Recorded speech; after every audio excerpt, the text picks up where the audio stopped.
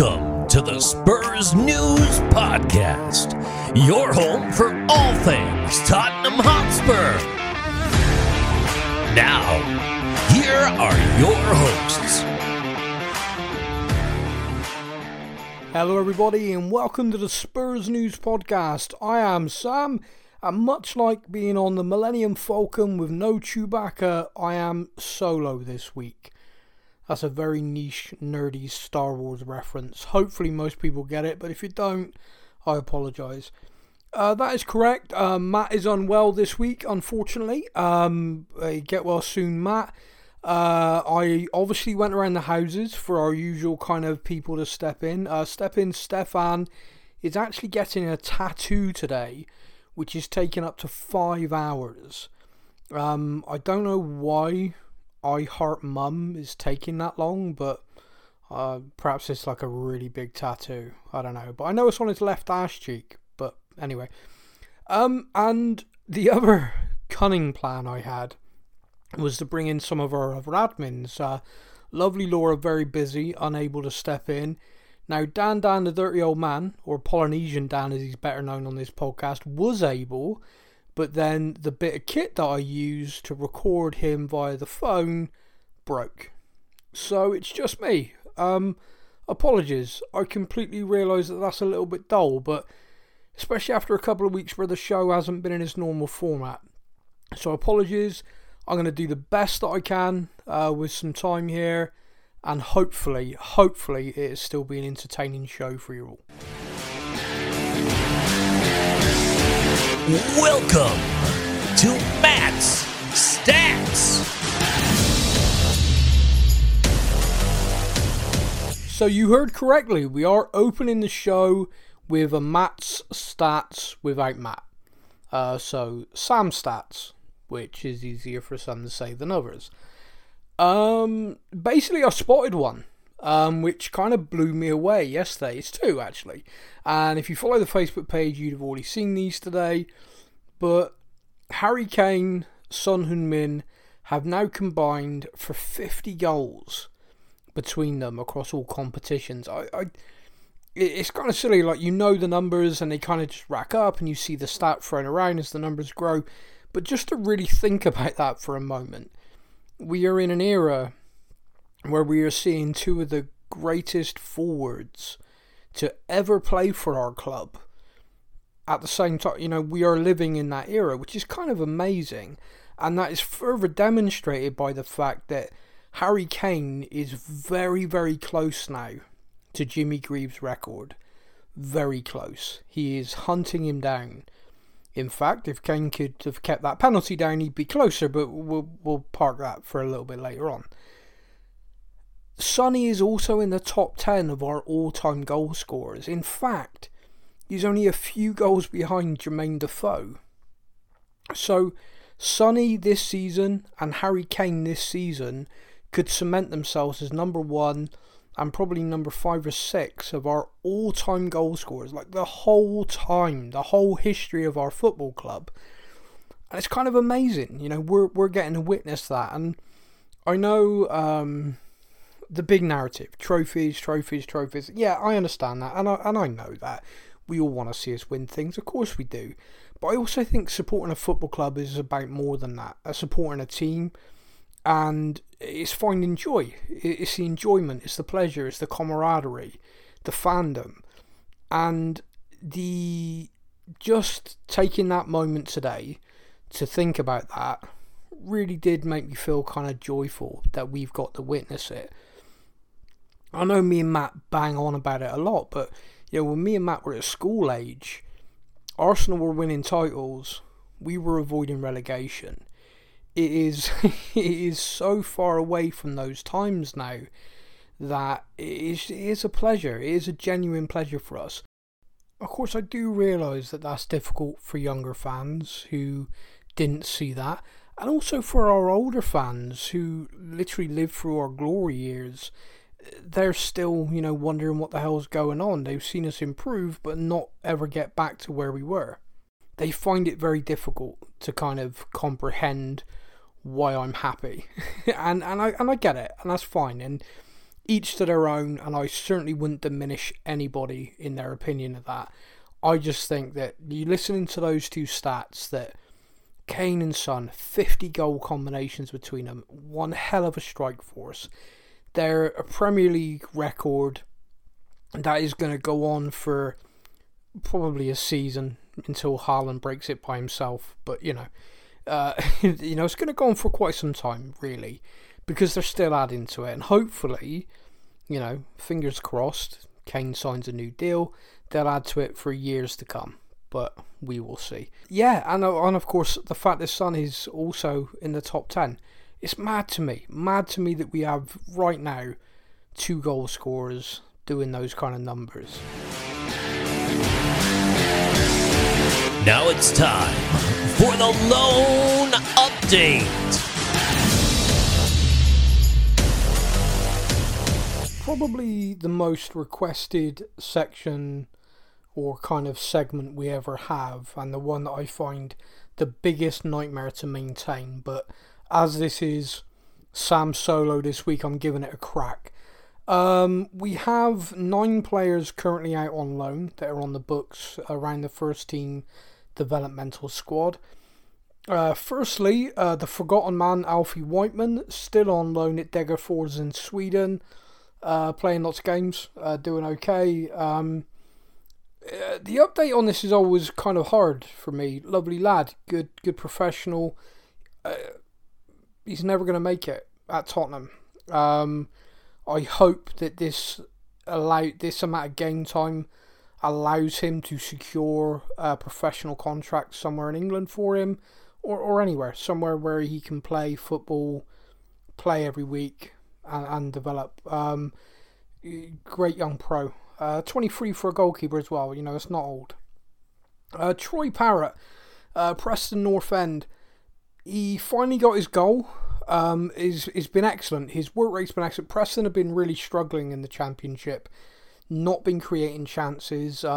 Been reading to do this. I read a lot of the kind of like fanzine stuff online to try and get an idea of the view on Troy and some of the kind of journo stuff in the locality. Really positive. A lot of people have been impressed by just the sheer determination and work rate. And he got his goal, very popular. Unfortunately, he's now picked up an injury, and it would appear he's not going to be back until after the World Cup, which is a massive shame for him. Once you find the net as a striker, I think that point you really want to kick on. So it's a massive shame. Hopefully, it's nothing too serious, and he can get back into it as soon as possible. Dane Scarlett started his loan on fire with goals and assists. That has waned. He's still getting minutes, still very well thought of at Portsmouth in League One. And the thing to remember, and I think I try and drive home with young developmental loans especially, is you've got to remember it's about game time. It's about being away from the luxury of Hotspur Way, living away, learning, being around seasoned professionals from the league, understanding what it is to be week in, week out a professional at a level. So again, it's a really great loan for him, and I'm glad he's still going forward.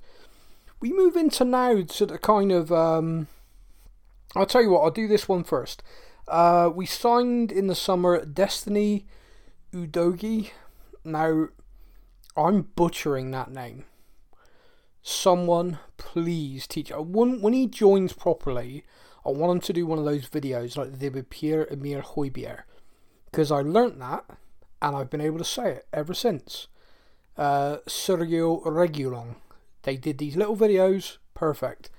Poor Destiny, I am destroying it and I feel awful. This guy looks the real deal.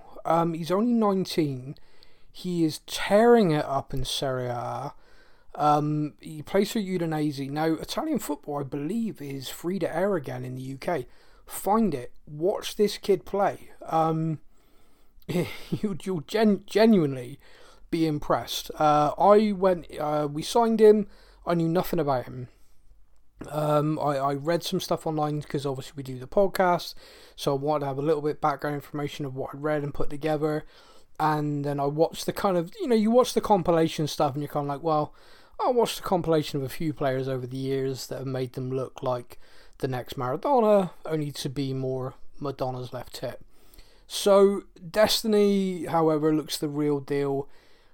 He is loaned back to them for the full season, so just keep an eye. He is definitely one for the future. When you think about the fact we've signed Jed Spence as well on that right side, homegrown, real talented, and he's working with the squad day in, day out right now, you kind of look at that and go, that right side has now been set for 10 years. So it's good squad building going on.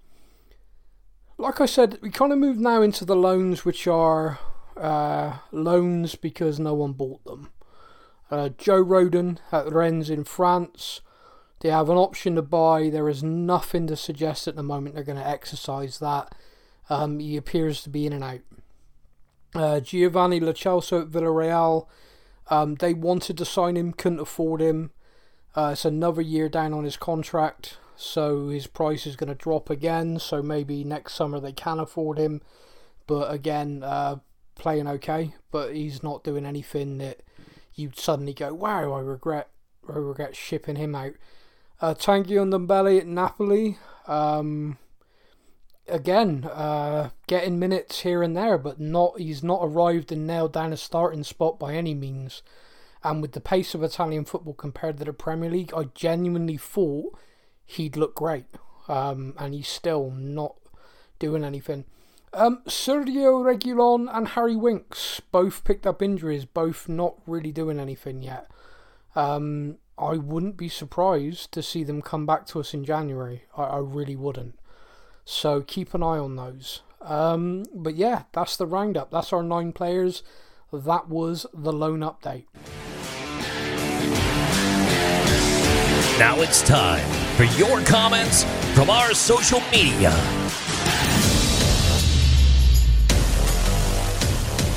Okay, it's that time of the show I normally ask Matt, Facebook or Instagram, but it's just me. So we'll start with Facebook, because that's what I've got loaded in front of me. We had a couple of messages recently, but of course last week the podcast didn't go ahead for obvious reasons. Michael Jasperanis sent in a message saying, does Sonny have a Richarlison problem? I will say Michael, following the Champions League win over Frankfurt, has messaged in again to say clearly not. So I'm not actually sure whether you want me to answer or not. But I want to read it out because you did message in. But yeah, no, I don't think that's been the problem. I think Sonny should struggle with form. There appears, it just appears that he's been struggling with form. Last season he had a real struggle for about 10 games in the season. And loads of rumours flew around at Bayern Munich. I mean, I talked about it on the podcast. That had turned his head and stuff. I think this year it is just a simple... He struggled to find his feet, and it can happen. It can happen to some of the best players in the world, of which I count Sonny as one. Another message we had to come in from Barry Fowles. Barry said, "Morning chaps, this one flying under the radar a bit. A draw on Saturday equals our best ever Premier League start after 10 games. A win will be our best ever points total. Yet fans seem to be more vocal than ever about how poor we are. I'll admit we're not setting the world alight, but we are getting results and best ever start, lots of reasons to be positive, so why the negativity?"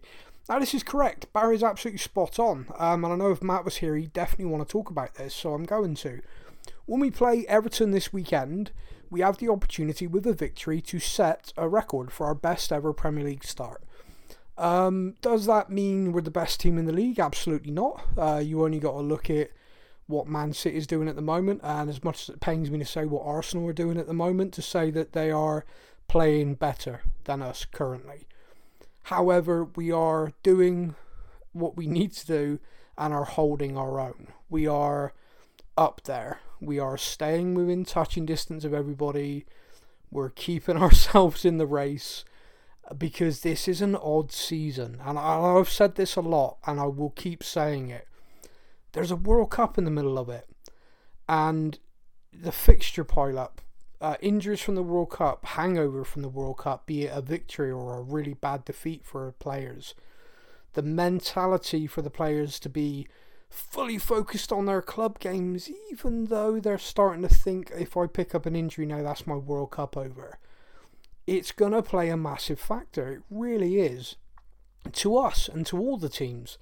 So, like I say, it's an odd season. And I think it's one of those seasons where if you're up there and you're kind of in amongst it, then when it comes out the other side of the World Cup, it's like a whole new season again. You start again.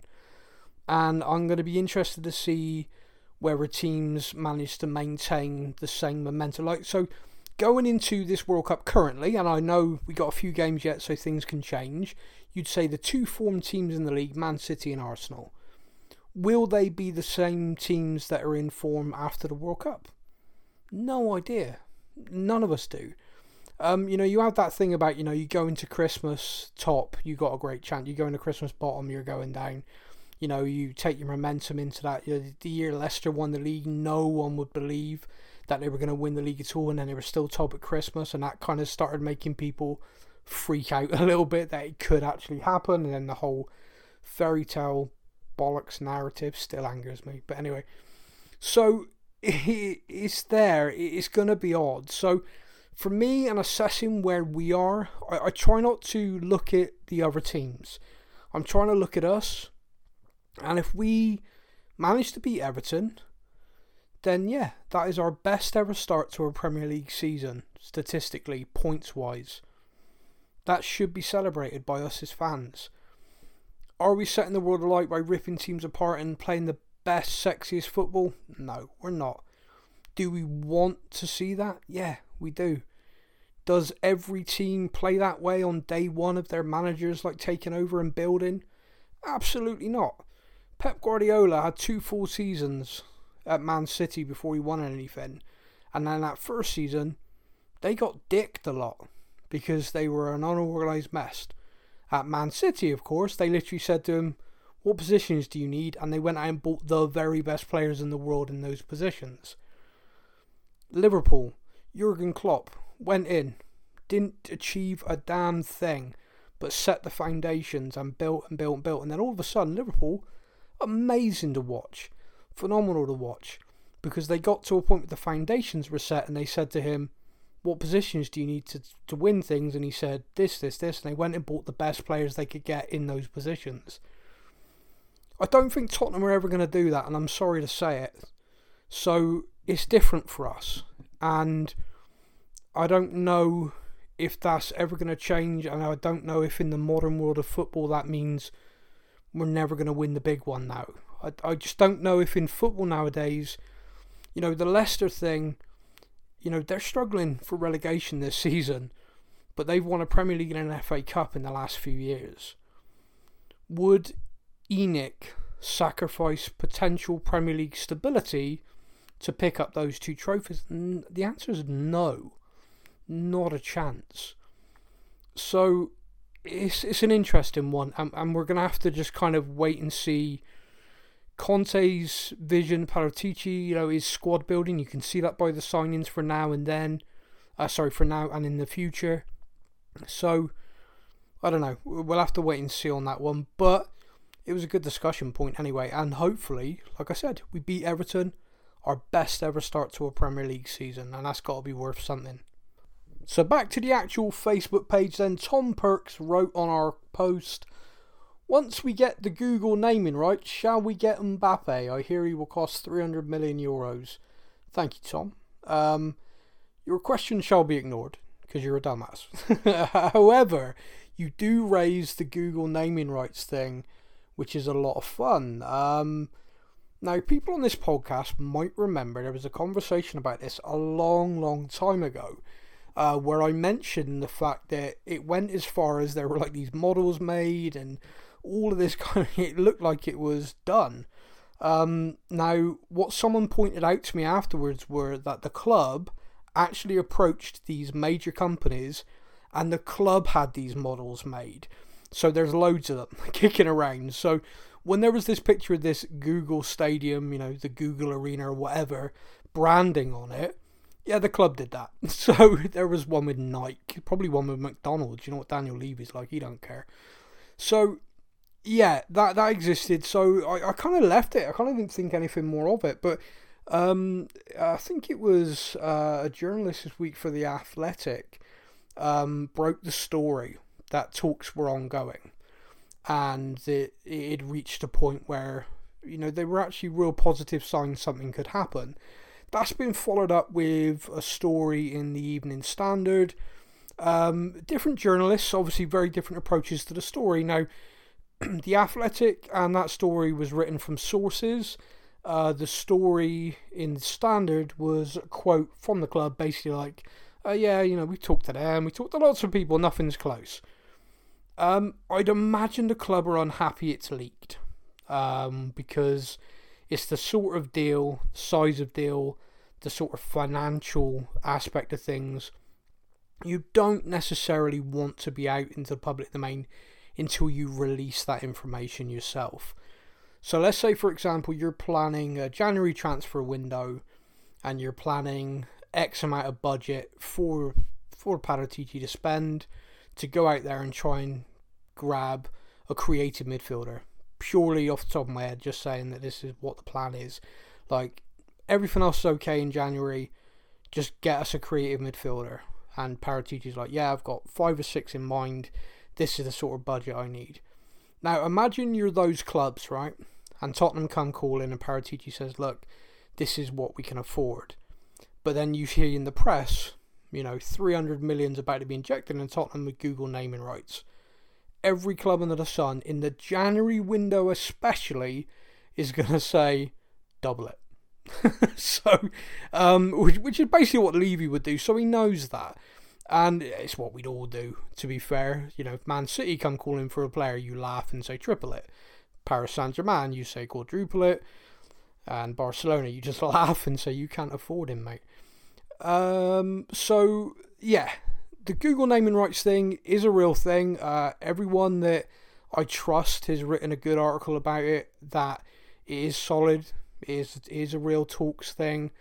I don't know how I feel about it. I don't know how I feel about, you know, Google Stadium. It's kind of a knock. It doesn't bother me. The one thing I do really like about it is that Google's probably the world's greatest search engine. Everybody uses it. I mean, like, literally everyone. And that would basically mean that Arsenal fans will probably have to look for a crappy search engine to be petty, or they'll have to use Google every time. And we all know that Google supports Tottenham. They'll brand the crap out of that, you know, that browser in the UK. So a little petty part of me kind of really loves that. Like, I won't fly Emirates. Never going to happen. Not a chance, because I'm a petty bastard. So yeah, I think that is potentially a fantastic deal for the club. The naming rights thing has gone on too long, in my opinion. I feel like the pandemic obviously made a massive impact on it. The one thing I would say is it doesn't create a war chest. It creates a greater cash flow in the club. But so for example, if you see headlines like Google 300 million stadium naming rights, that doesn't mean Daniel Levy has a check for £300 million, puts it into the club, and also doesn't mean ENIC take it out as well, because people will want you to believe that, and that's not true. But it does pay the stadium debt. So at the moment, the stadium debt's being purely serviced by the additional, like the NFL games, the events. It's paying down the stadium debt, and the football side is enabled, because of that, because of those additional events, the football side's able to just stay within the football side. That's the way it was always planned. Now, when the stadium naming rights come in, that is going to further pay down that stadium debt. It's massive for the club. You know, for Tottenham Hotspur PLC, it's huge and is much needed. Tottenham Hotspur PLC being in a very, very strong financial position, which it is, we are literally a financial juggernaut now since the stadium's been built. It really is time to see, in my opinion, as a football fan, supporting a football team, us to go, who's the best creative midfielder out there right now? What's the price? Here it is. Because we need one, in my opinion. If Paratici and Conte agree, then hopefully that's what will happen. Probably not, but a man can live in hope. So now it's time to head over to Instagram for the final comment for this section, and it's from someone with their own theme. Thundering down from on high, it's a comment from Mountain Man. The Mountain Man, he saith the following. Once I've unlocked my phone, which locked itself. Here it is. The Mountain Man says, what position, or positions, do you think we are lacking, if any, to seriously push for a title challenge? Right wing back to replace Royale, and an Eriksen type playmaker who can take free kicks would be on my list.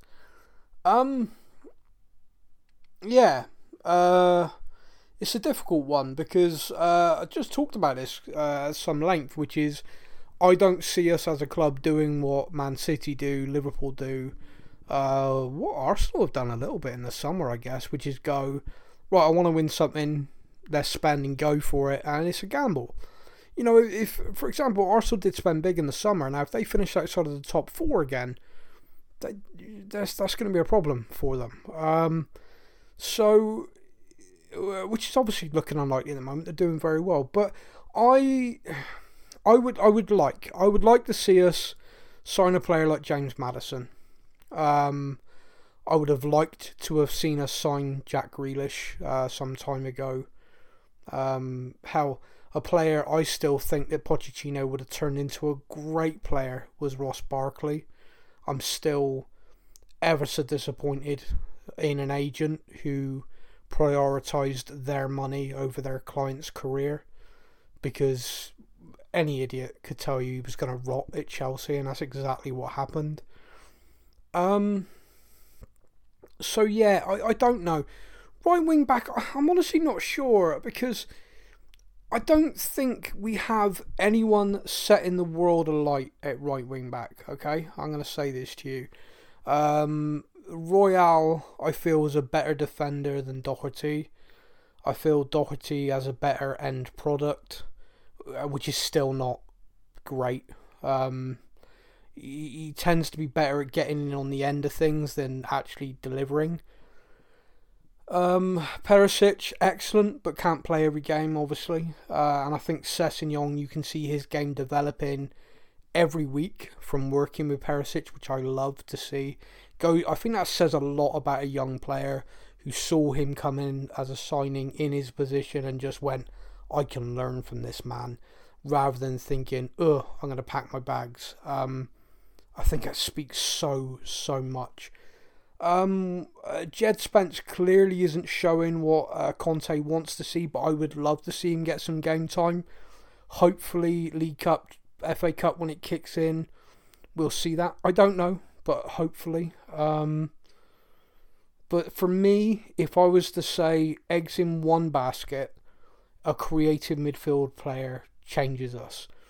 Because if you look at the formations we can play with the 3 in midfield, you're still picking 3 from 4 very defensive, defence-minded, solid midfielders. And it's great that we've got those players, but I feel like you have an entirely different dimension to the team by picking a creative player. I will also say, and it's not something that Conte seems keen to do, perhaps he's not keen to do it, I don't know, but I see no reason at all why Harry Kane doesn't drop into the 10 role. So you change it to 2-1-2 up front, if that makes sense. 2 in midfield, Kane in between the midfield and attack, and then Richarlison and Son, or Kulusevski and Sonny, or Kulusevski and Richarlison.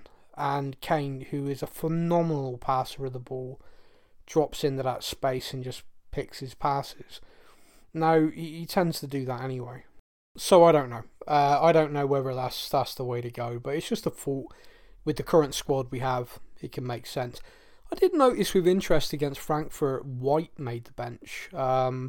He's a creative player. A wonderful left foot for set pieces. Phenomenal. I still think he's the best at the club. So it was interesting he made the bench. Sad, as always, not to see him get any minutes. But then again, that game went a bit crazy. So speaking about that game then, we did win. We got a good Champions League win under our belts at home, 3-2 against Frankfurt. Should have been a better scoreline. I felt like we conceded a stupid goal. It was an error, and that they can happen. I think Eric Dyer has been brilliant for us all season. Goes away with England, comes back a bit broke. No, it's just a mistake. It can happen to the world's best. Shake it off. And I felt like he did. I felt like he did okay. I did wonder at the very start though, because he got a booking before that error, and it felt almost like perhaps the emotion, the pre-match emotion, you'd kind of, sometimes you can go too far, like you can get too fired up, too over the top. And when he put that challenge in and got booked, I did think to myself, oh, that's maybe that's got to him a bit. And he made the mistake, but I think he recovered brilliantly, and he played very well until he was subbed. And then Sanchez came on and did okay. So, I'm not too concerned about that. Obviously, if we'd gone on to lose the game, it would have been the big talking point. But as it was, we pulled them apart. We actually played some of our best football in this game, I feel. Kane through the sun for the equaliser. Kane from the spot, no mistake. And then Sonny's volley, wow, what technique and skill to do that. That was phenomenal. And it's 3-1. The game was done. At 3-1 and then being reduced to 10 men, the game was done. And we stopped playing. And it is the most criminal thing you can do in sport. And I don't know if it was the substitutions. I don't know if it was a mentality of the subs coming on of, oh, I'm just coming on to see this game out. I don't know if it was just the whole team kind of went, oof, we got this. Finally, we got this win. Don't worry about it. It's a weird thing, and I'm wondering if we're going to see it more in this strange season, because we are heading into this World Cup. And I do wonder to myself, are we going to see this situation where players and teams are completely backing off because we're winning this game well? I don't need to keep pressing. Why sprint for that and risk a muscle injury? Why go in for that challenge and risk a silly challenge? We're winning, and it's going to be strange, especially as we get even closer to the World Cup. And there was a couple of times I think Kane went down in the game, and my mind did go, oh wow, Frankfurt have just injured the England captain. And there's just elements of stuff like that. There's just so many factors which are so bizarre for this season. And it could just be stuff that's not even playing on anyone's mind but mine. But it is, I think it's there. I think it's definitely a mentality thing that's there. We did shut off. Another defensive error led to them getting a corner, which led to them getting a goal. It was poor all round. But again, concentration. One of the things Conte's talked about, and dare I say it, Jose, previous managers have drilled in, is just, what the hell, guys? We talk about this. We do sessions on this. What the hell are you doing? It's bizarre, and I don't get it. How can a club have an identity that is losing your concentration? It doesn't make sense to me. Coaches change. The players change. So how in the hell can a club have that identity? The whole Spursy thing lasted for 20 odd years, 25 years, and there's some I would argue still going on now. How is that even possible? There's no way you've got the same squad for that length of time. With Daniel Levy in charge, there was no way we had the same manager for that length of time. So how in the hell do these problems remain at a club? Do you arrive at Tottenham and the coach says, right, this is what we're going to do, and you're like, great, this is what you've been trained to do your whole life, or we've bought you, you're a winner, you've won stuff everywhere, great. And then does someone come to them from Tottenham hierarchy and go, hey, just to let you know, we don't win here. So if you could just make it look like you're going to win, that'd be great, and don't worry, you'll get paid. In fact, we're going to sneak you a bonus for every time you get really close to winning, it just fall over.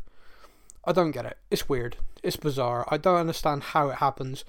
It's not just us either. It happens in all sorts of sports with teams, and you look at it and you just go, how can a team, like a club, have a reputation for that, but the coaches are always changing the players? It just doesn't make sense, but it does happen, so no idea. But it was a good win, a win I'm delighted with. I feel the last Premier League win over Brighton was a lot better than a lot of people made out as well. Winning at Brighton, any scoreline, any win at Brighton is a good result. Look at the list of teams they beat there and then come back to me, because I was delighted we walked away with 3 points. Think about the emotion for the players as well. It was immense, and it was immense again Wednesday night, but for me it was special, it was impressive, it was a great show of unity in that squad to go out there for Gianpiero to put in a performance, to pick up the 3 points in a place that is not easy to do, because Brighton are a bloody good team. I know their manager's left, but that side's still there, and the guy who's come in is basically gone, let's keep it going. So they're a good, organised, well-coached, disciplined side who know what they're doing. So yeah, I'm delighted with that win. I'm delighted with the Champions League win, and now it's all about the Everton game. Do I want to make a prediction for the Everton game? No, I don't. Logically, looking at the two sides, looking at the form, us at home, I'd say it's a game we should win. I hate Frank Lampard so much, but I know he'll drill some kind of I hate Tottenham, so you must hate Tottenham and we must go and beat them frenzied kind of, I don't know, even drug-fueled rage into them. It's going to be a lot down to our mentality, which it so often is, because we are the better side. Right now, we are a better side than Everton. We should go out, play our game and win the game. But who knows? We've played in midweek, they haven't. That also plays a massive factor. I hope we win. I want to see us set down this marker of our best start to the Premier League. I think it will reinforce the work that Antonio Conte is doing.